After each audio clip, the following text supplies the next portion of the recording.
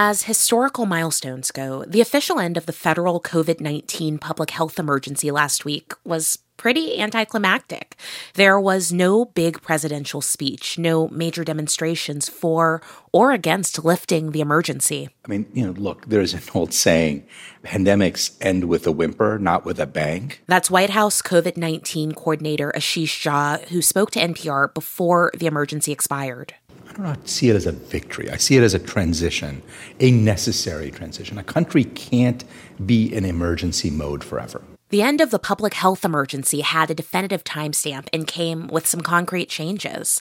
The CDC will scale back COVID data tracking. The federal government will no longer purchase COVID tests or vaccines to offer to the public free of charge without insurance.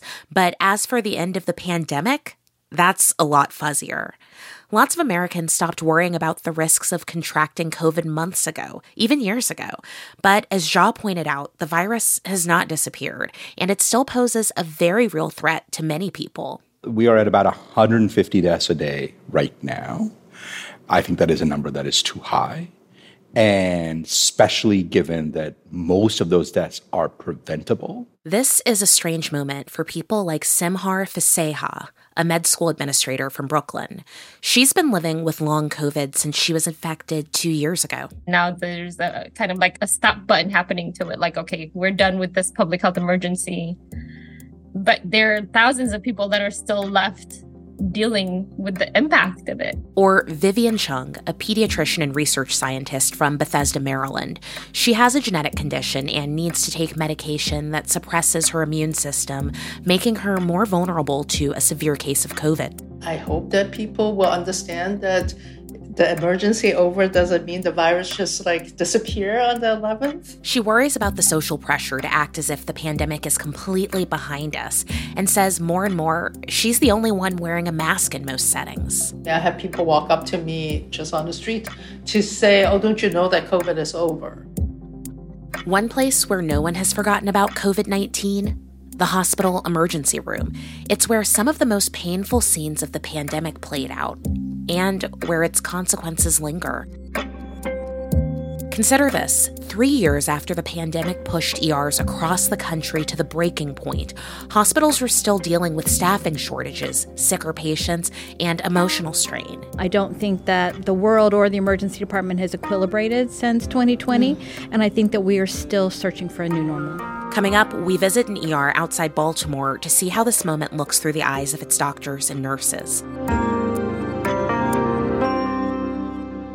From NPR, I'm Juana Summers. It's Monday, May 15th. It's Consider This from NPR. This month marks the end of both the federal and global public health emergencies sparked by COVID-19. At the same time, World Health Organization epidemiologist Maria Van Kerkhove made this plea. We can't forget the images of the hospitals filled to capacity, the images of our loved ones who died, with healthcare workers who ensured that they didn't die alone. So we don't have a crash bed? We do.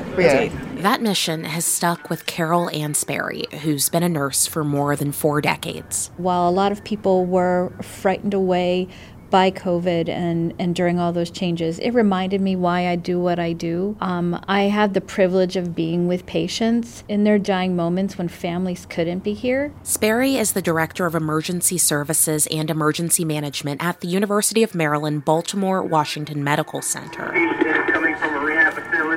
She and her colleagues recently walked us through the emergency department to explain how emergency care has changed, in some ways for the better and in many ways irreversibly.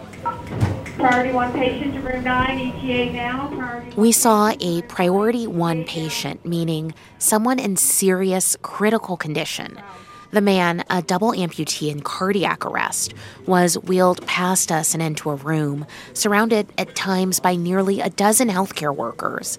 A situation like this one is an example of what Sperry called the controlled chaos of working in the emergency department. Then we'll put the patient on the ventilator, and then we'll hook him up to all the equipment in here.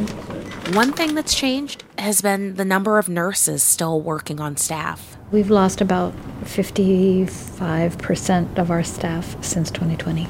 The hospital says that number was accurate as of January 2023.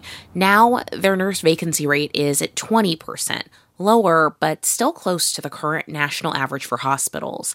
And climbing back to 100% will be tough. A new nationwide survey out this month from AMN Healthcare, a traveling nurse and medical staffing company, found only 15% of nurses plan to keep working as they are a year from now. I don't think that the world or the emergency department has equilibrated since 2020, and I think that we are still searching for a new normal. Did you ever consider leaving at any point during the pandemic? Tell us about that. There comes a time where you have to reassess whether you are finding joy and satisfaction in what you do. And there certainly have been periods where I couldn't find that joy. And so you have to work through that. You have to reassess, set smaller goals, and then just continue to move forward. There's another big change that nearly everyone we spoke to on staff mentioned. The acuity and how critically ill they are. The challenges that we've seen post-COVID, including acuity. Acuity of the patients is a little bit higher. Acuity, meaning the intensity of the care that people need, has shifted since 2020 in a way that Sperry called traumatic. I think patients today are much more complicated and much sicker than they were in the past, if that's believable. I think a lot of people did not attend to their health care for several years, either because of lack of ability to do so or fear. One of my biggest fears with the hospitals is that I won't be listened to, that the staff won't be friendly. That's 42-year-old ER patient Gail Edenzo Bailey, whose fears were unfounded during this visit to treat dangerously low oxygen levels. Her breathing was shallow and her gaze bleary, but she was still able to laugh. I probably would have waited it out. I'm that kind of person that's like, if I don't need it and it's not bothering me, I'm not going to come in. Some patients also avoid the ER because they don't want to spend hours and hours in the waiting room. Reports of longer wait times during the pandemic have not helped. How are you feeling today? Lousy. That's Roma Rowe. She's in her 70s and has liver cancer. We met her briefly in an ER room where she turned down the TV to talk with us. She and her spouse, Kathleen, were going to come in the night before, but It's too busy over at nighttime, so we waited till this morning, came in about 7:45 this morning, and there was about 5 people in the waiting room for us, so it hasn't been a long day. Have you all been here before when it's been really busy? Yes, I've been in here. The last time I was in here with my sister, it was 12 and a half hours waiting to even get back to this part.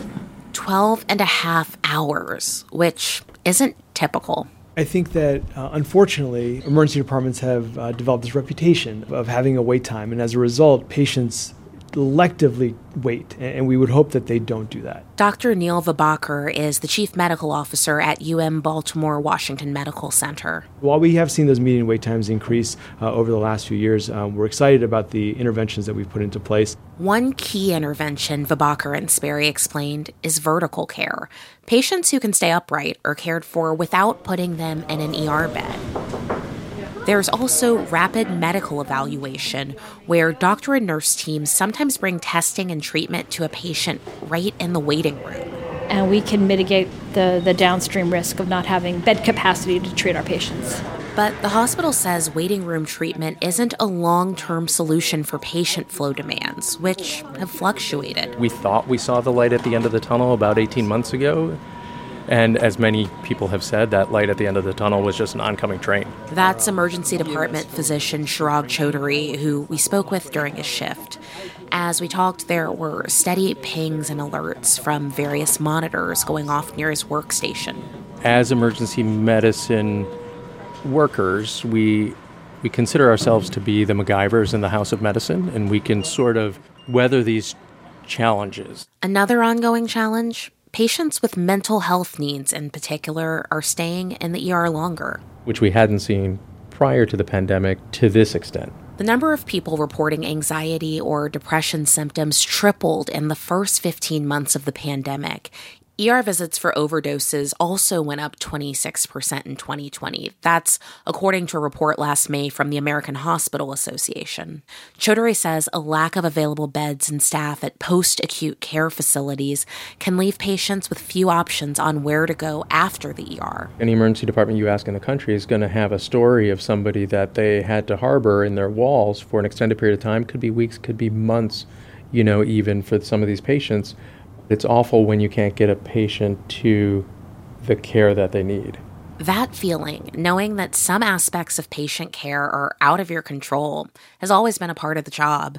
It's another reason hospital leaders have kept a focus on their own staff's needs, too. It used to be a work-life balance. Now it's a life-work balance, right? What are we putting first? Before we left the hospital, we asked Carol Ann Sperry about the strain she and her colleagues faced during the pandemic. Oh, gosh. A long pause. Bringing new nurses into an environment that was extremely challenging. Sort of a little bit of my mother mentality snuck in, and I wanted to protect them and keep them from skinning their knees. But I couldn't do that. We had 23-year-old nurses experiencing death for the first time in the workplace, right? And we have to really continue to focus on them and continue to tap into what made you make that choice, and what else can we do to make sure that that's your choice tomorrow and the next day and the next day, right? It's Consider This from NPR. I'm Juana Summers.